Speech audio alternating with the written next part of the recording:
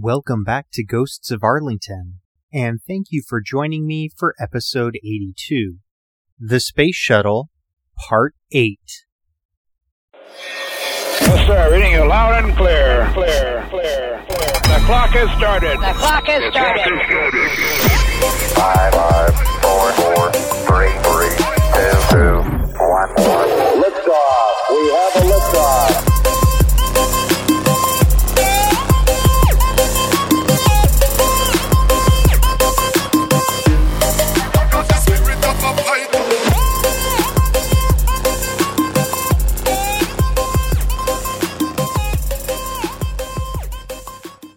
Last week, we talked about the causes of the Challenger disaster, a faulty O-ring, and some borderline criminally negligent judgment calls.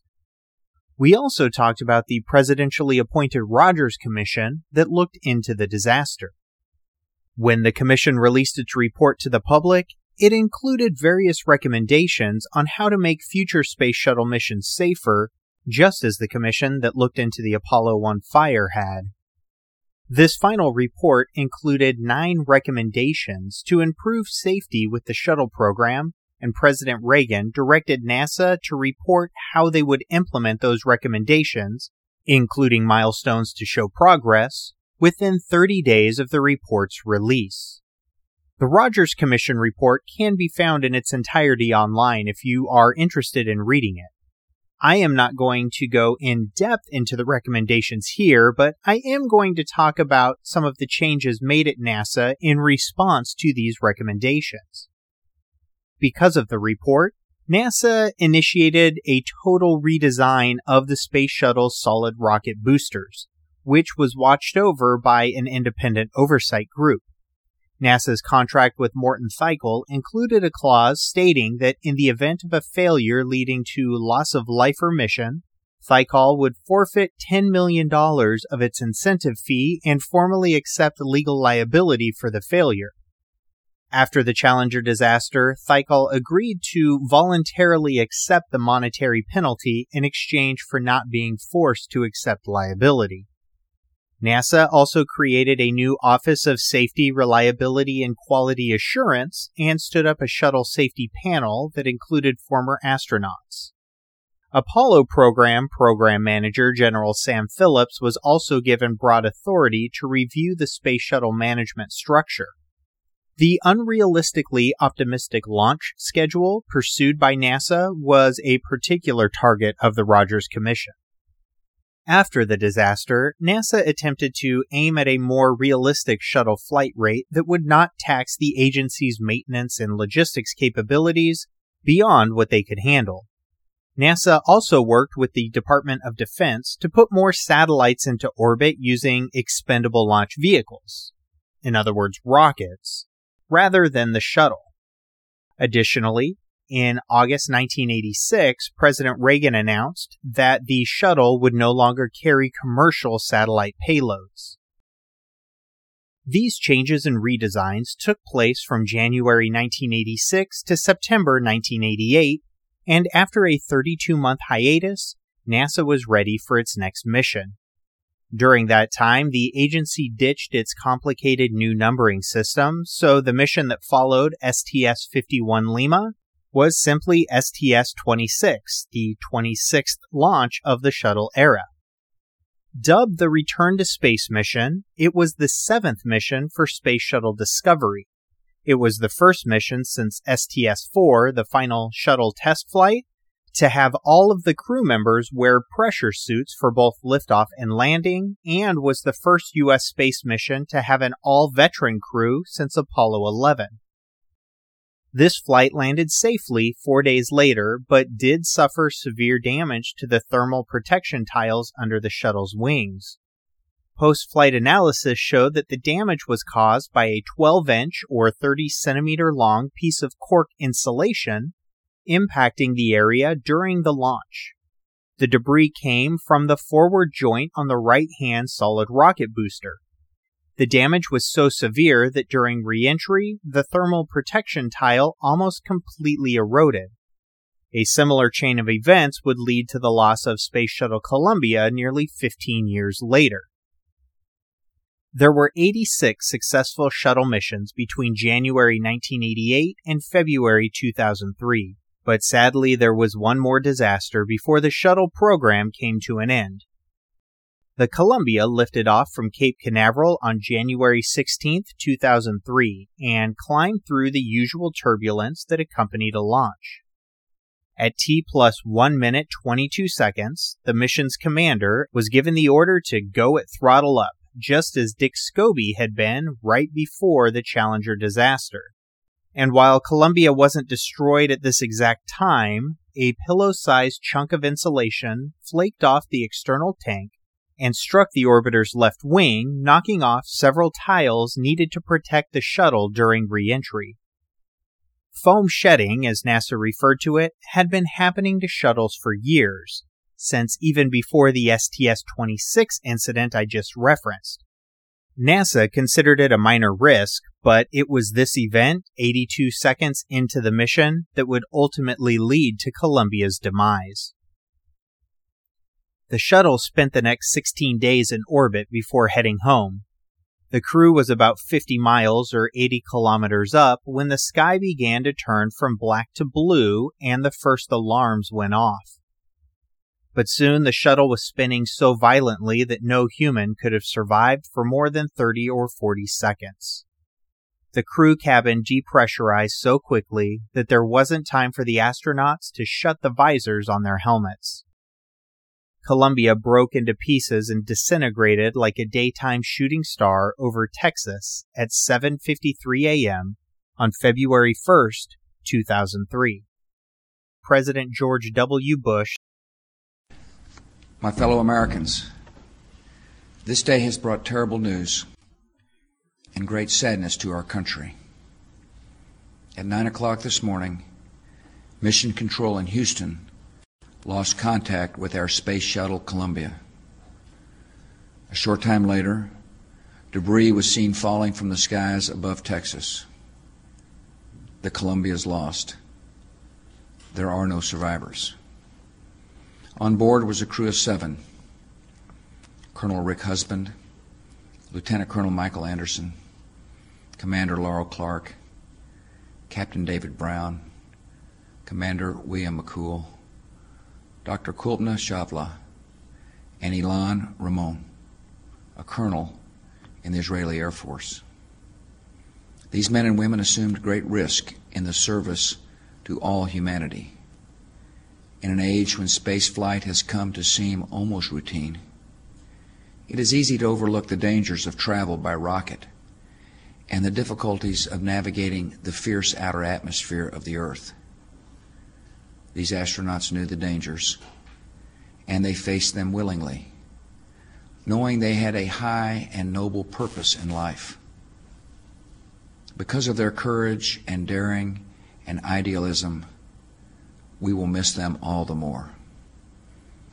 All Americans today are thinking as well of the families of these men and women who have been given this sudden shock and grief. You're not alone. Our entire nation grieves with you.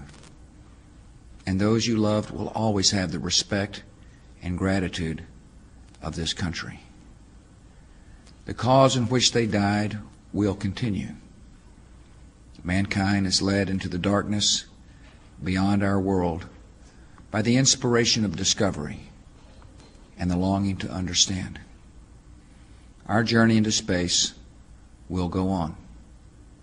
In the skies today, we saw destruction and tragedy.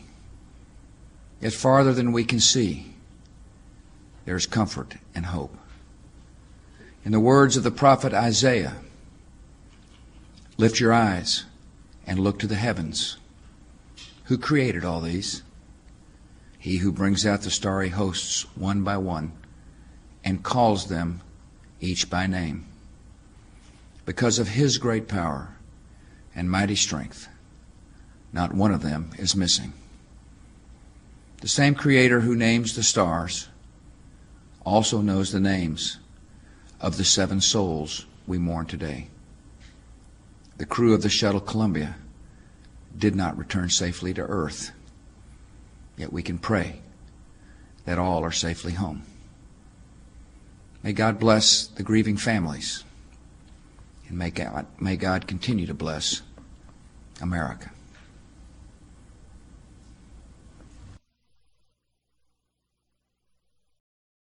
After America's second shuttle disaster, Dick and June Scobie's daughter, Kathy, by this time a mother herself, wrote an open letter to the families of the Columbia crew on behalf of the Challenger children. We want you to know that it will be bad, very bad, for a little while, but it will get better. You'll torture yourself wondering if they felt pain. She also acknowledged that something that should have caused private grief would instead lead to public torment. Continuing, she said, "My father died 100 times a day on televisions all across the country, and since it happened so publicly, everyone felt like it happened to them. And it did. Everyone saw it. Everyone hurt, and everyone grieved. Everyone wanted to help, but that didn't make it any easier for me. They wanted to say goodbye to American heroes. I just wanted to say goodbye to my daddy." She urged Columbia families to remember the way they lived, not the way they died. Like Challenger, Columbia also had a crew of 7 during its fateful mission. The mission's commander, Air Force Colonel Rick Douglas Husband, a native of Amarillo, Texas, was laid to rest at Llano Cemetery in Amarillo. He was 45 years old. The mission's pilot, Navy Commander William Cameron McCool, a native of San Diego, California, is buried at Grandview Cemetery in Anacortes, Washington, where his family was living at the time of the disaster. He was 41 years old. There were 4 mission specialists on this flight. Navy Captain David McDowell Brown, a native of Arlington, Virginia, is buried at Arlington National Cemetery in Section 46, grave 1180-3. He was 46 years old. Indian-born payload specialist Kalpana Chawla, a U.S. citizen at the time of her death, was the first astronaut of Indian origin to fly in space. A native of Karnal, East Punjab State, her ashes were scattered at Zion National Park in Utah. She was 41 years old. Air Force Lieutenant Colonel Michael Philip Anderson, a native of Plattsburgh, New York, is buried at Arlington National Cemetery in Section 46, grave 1180-1. He was 43 years old. Navy Captain Laurel Blair Clark, a native of Ames, Iowa, is also buried at Arlington National Cemetery in Section 46, grave 1180-2. The final member of the crew was payload specialist Israeli Air Force Colonel Ilan Ramon, a native of Ramat Gan, Israel, and a member of the Israeli Space Agency. He is buried in Nahalal in northern Israel. He was 48 years old. All of these men and women left behind family members. With the exception of David Brown, all were married and had children. In the fall of 2003, the 7 names of the Columbia astronauts joined those of the Apollo 1 and Challenger crews on the Memorial Space Mirror at the Kennedy Space Center.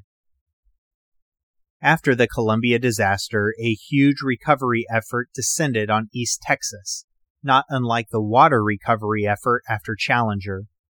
Search crews recovered more than 80,000 pieces of the shuttle, each one cataloged and laid out in a gymnasium-sized room in the Vehicle Assembly Building in Florida.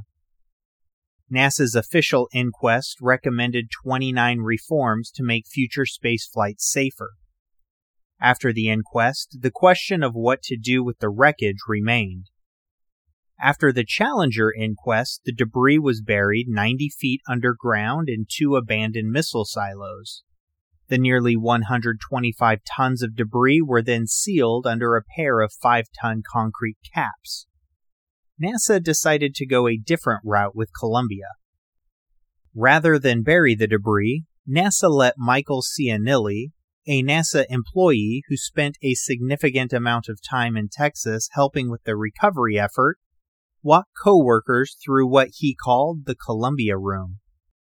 Cianilli is an engineer, not a historian or a tour guide, but says what had happened was personal, not just to me, but to the others who worked there. Losing Columbia was a gut punch. Researching the accident led him into agency archives, where he found troubling similarities between the Challenger and Columbia missions, schedule pressures, warning signs. He talked his way into a new project, creating a tribute to the victims of NASA's worst disasters.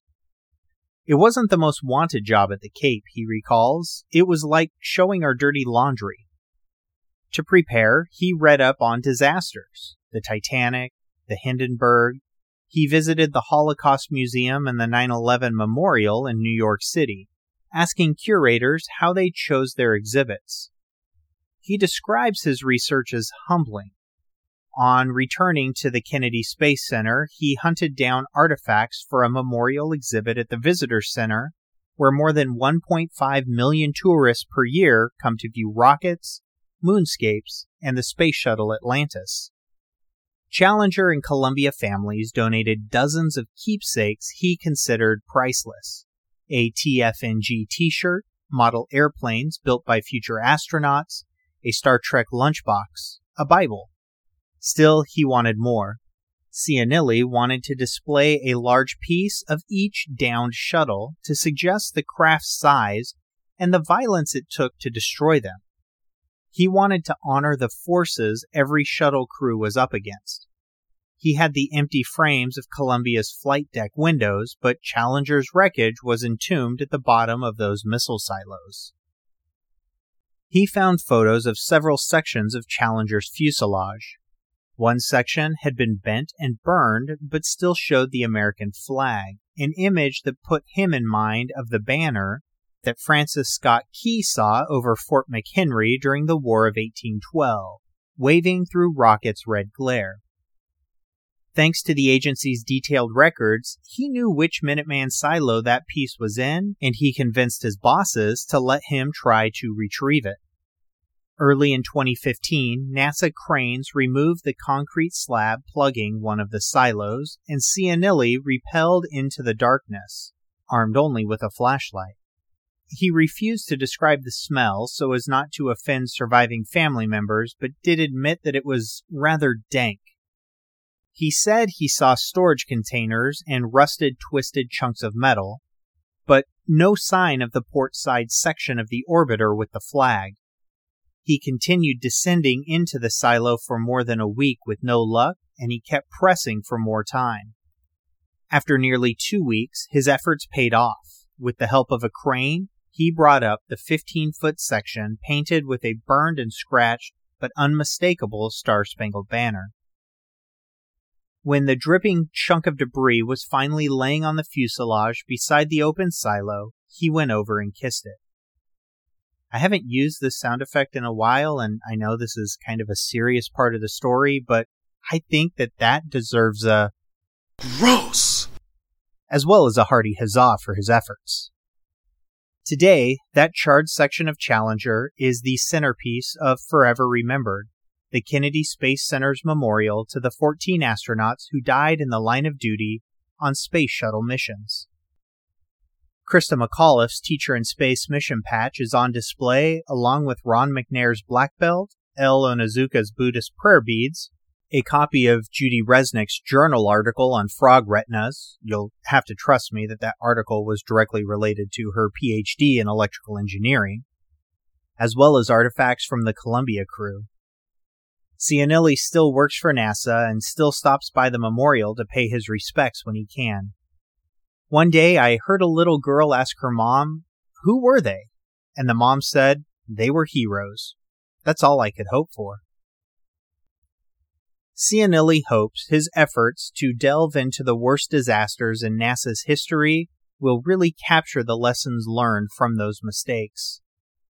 NASA, being NASA, gave this effort a cumbersome name: the Apollo Challenger Columbia Lessons Learned Program, or ACCLLP for short. I've been around the U.S. government for almost 20 years now, and even I'm not sure how that acronym is pronounced. ACLIP, maybe? Yeah, I don't know. Regardless, with new missions to the Moon and Mars planned for the 2020s and beyond, this program and Cianilli's talks about the program have gained urgency. Recognizing that NASA isn't the only game in town anymore and that the future of space is both public and private, he has presented these lessons learned to crowds at Elon Musk's SpaceX, Jeff Bezos's Blue Origin, Richard Branson's Virgin Galactic, and other companies, urging them to learn from the agency's worst moments. A key part of his message is the problem with Challenger wasn't the machine. The machine was trying to talk to us, but we didn't listen. In April 2003, Congress approved and President George W. Bush signed into law the Columbia Memorial Act, authorizing the Secretary of the Army, in consultation with NASA, to place a memorial to the Columbia crew at Arlington National Cemetery. On February 2, 2004, more than 400 surviving family members and NASA employees came to Arlington for the memorial's dedication in Section 46, right beside the Challenger Memorial. That marker features a silhouette of the space shuttle, imprinted with the names of the fallen crew, surrounded by 7 stars.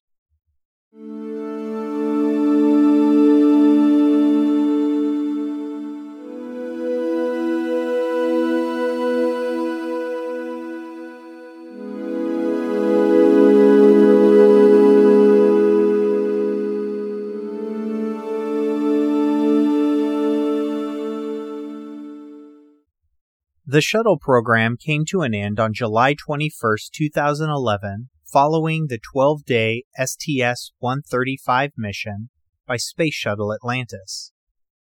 Only 4 astronauts were part of that crew, the smallest since STS-6 back in 1983. When it was first envisioned, NASA expected the shuttle to fly 500 missions.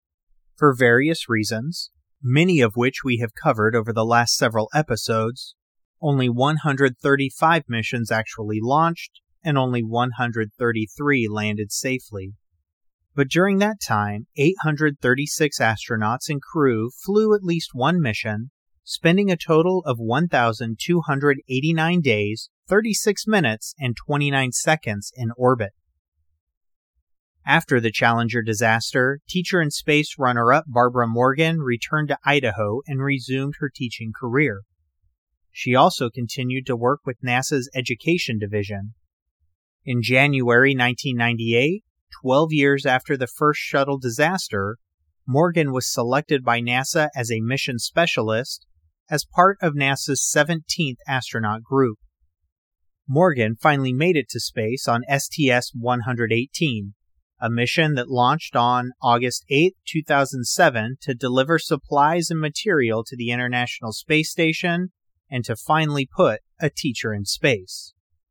Sure, this time the teacher was also a fully certified astronaut, but NASA did not miss out on the opportunity to have Morgan interact with students while in orbit. She left NASA shortly after her spaceflight to return to teaching full-time. In August 2008, she accepted a dual position at my alma mater, Boise State University, as a distinguished educator in residence in both the engineering and education colleges of Boise State. That same month, the Barbara R. Morgan Elementary School opened in McCall, Idaho, the mountain town she taught in before and after her time as the teacher in space runner-up.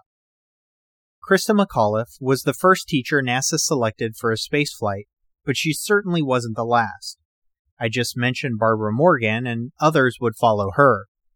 In 2018, 2 NASA astronauts who had been middle and high school teachers before joining the space agency honored McAuliffe's legacy by performing the lessons in space that she never got to while aboard the International Space Station. Known as Christa's Lost Lessons, Joe Acaba and Ricky Arnold did the experiments McAuliffe had spent so much time rehearsing from the ISS. Built by shuttle astronauts and cosmonauts beginning in 1998, the International Space Station was the shuttle program's crowning achievement, and could not have been completed otherwise. These two astronauts honored a woman they had never met, but who had inspired them both to pursue careers in education and then careers with NASA. They rounded up Alka-Seltzer tablets, rubber balls, and other zero-G props to bring Krista's mission full circle by teaching 4 lessons on effervescence, chromatography, liquids and microgravity, and Newton's laws. I will place a link to the Challenger Center's website with videos of all 4 lessons. Earlier this year, Joe Acaba took over as the chief of the astronaut office. It has often been said that the shuttle program was canceled without plans for a clear replacement, but the truth is a bit more complex than that. Less than a year after Columbia's tragic loss, President George W. Bush released a document called Vision for Space Exploration, a plan that set NASA on a path to not only retire the aging shuttle fleet, but to replace it with a new generation of spacecraft, thus retaining America's launch capabilities and global lead in space exploration. In this plan, the shuttle would continue until the primary construction on the International Space Station was complete. Simultaneously, NASA was to develop the Crew Exploration Vehicle, a more traditional capsule that would be used to carry astronauts to the space station, the Moon, and potentially to Mars. Test flights of this relatively simple vehicle were to begin by 2008, allowing sufficient time to get the capsule system up and running by the time the shuttle was retired. A key goal of this plan was to separate the crew from the cargo. The shuttle had been an attempt to combine a crew transport vehicle with a heavy lift booster, and the result was something that never truly excelled at either task. It was too large and complex to simply ferry personnel to the ISS, while its unique design and operational parameters limited the type of payloads it could carry. Put simply, the White House felt the shuttle program was a failed experiment that had not only cost the lives of 14 astronauts, but also ate up too much of NASA's budget and resources. The Vision for Space Exploration aimed to put NASA back on a safer and more sustainable path, with the eventual goal of returning to the Moon by 2020. Spoilers: we didn't make it. In 2005, NASA created the Constellation program, which consisted of 2 separate rocket boosters, one for passenger flight and one for cargo. The cargo booster had 8 times the cargo capacity of the shuttle. The program also called for the development of an Apollo-era inspired capsule and lunar lander.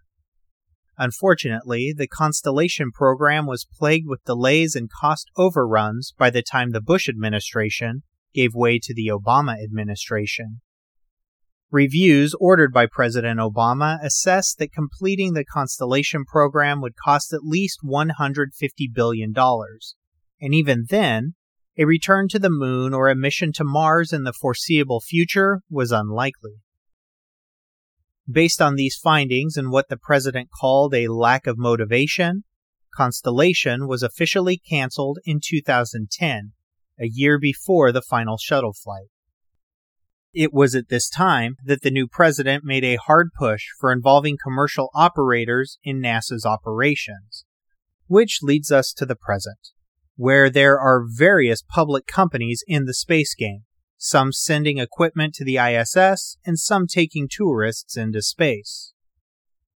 I had thought about talking about some of those ventures and NASA's plans for the future, especially after the test launch of the new Artemis rocket earlier this year and its successful lunar orbits.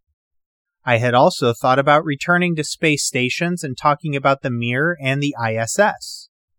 I had the chance to see the Mir pass over me at night twice before it re-entered Earth's atmosphere.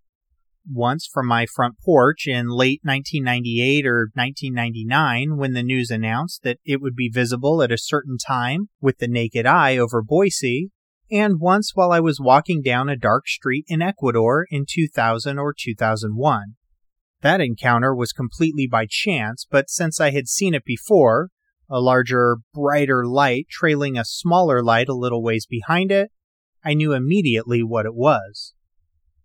It wasn't until just now, well, not right now as in when I am recording this, but right now as in while I am writing this episode, that I've done everything I started out to do with space in this podcast. Ghosts of Arlington is a history podcast. For now, Arlington's role in space is over. Everything that has come and will come after the shuttle program is relatively present day or will be sometime in the future. I truly hope that I never have to return to the topic of space, because I fear that if I do, it will be because of another memorial to the fallen at Arlington. I say never, but I will need one more episode so that I can focus on one more extraordinary space pioneer who was a member of NASA's initial class of astronauts. Over the last several dozen episodes, all of his peers have been laid to rest, some due to accident, some due to time. Next week, we will officially say goodbye to the space race by saying goodbye to the final member of the Mercury 7, John Glenn. If you need more Ghosts of Arlington content in your life, there are pictures related to every episode on the website, www.ghostsofarlingtonpodcast.com. You can help others learn about the podcast by leaving a 5-star rating and review at Apple Podcasts or wherever you listen. If you really want to make my day, refer the show to a friend. And remember, fear not death, for the sooner we die, the longer we shall be immortal.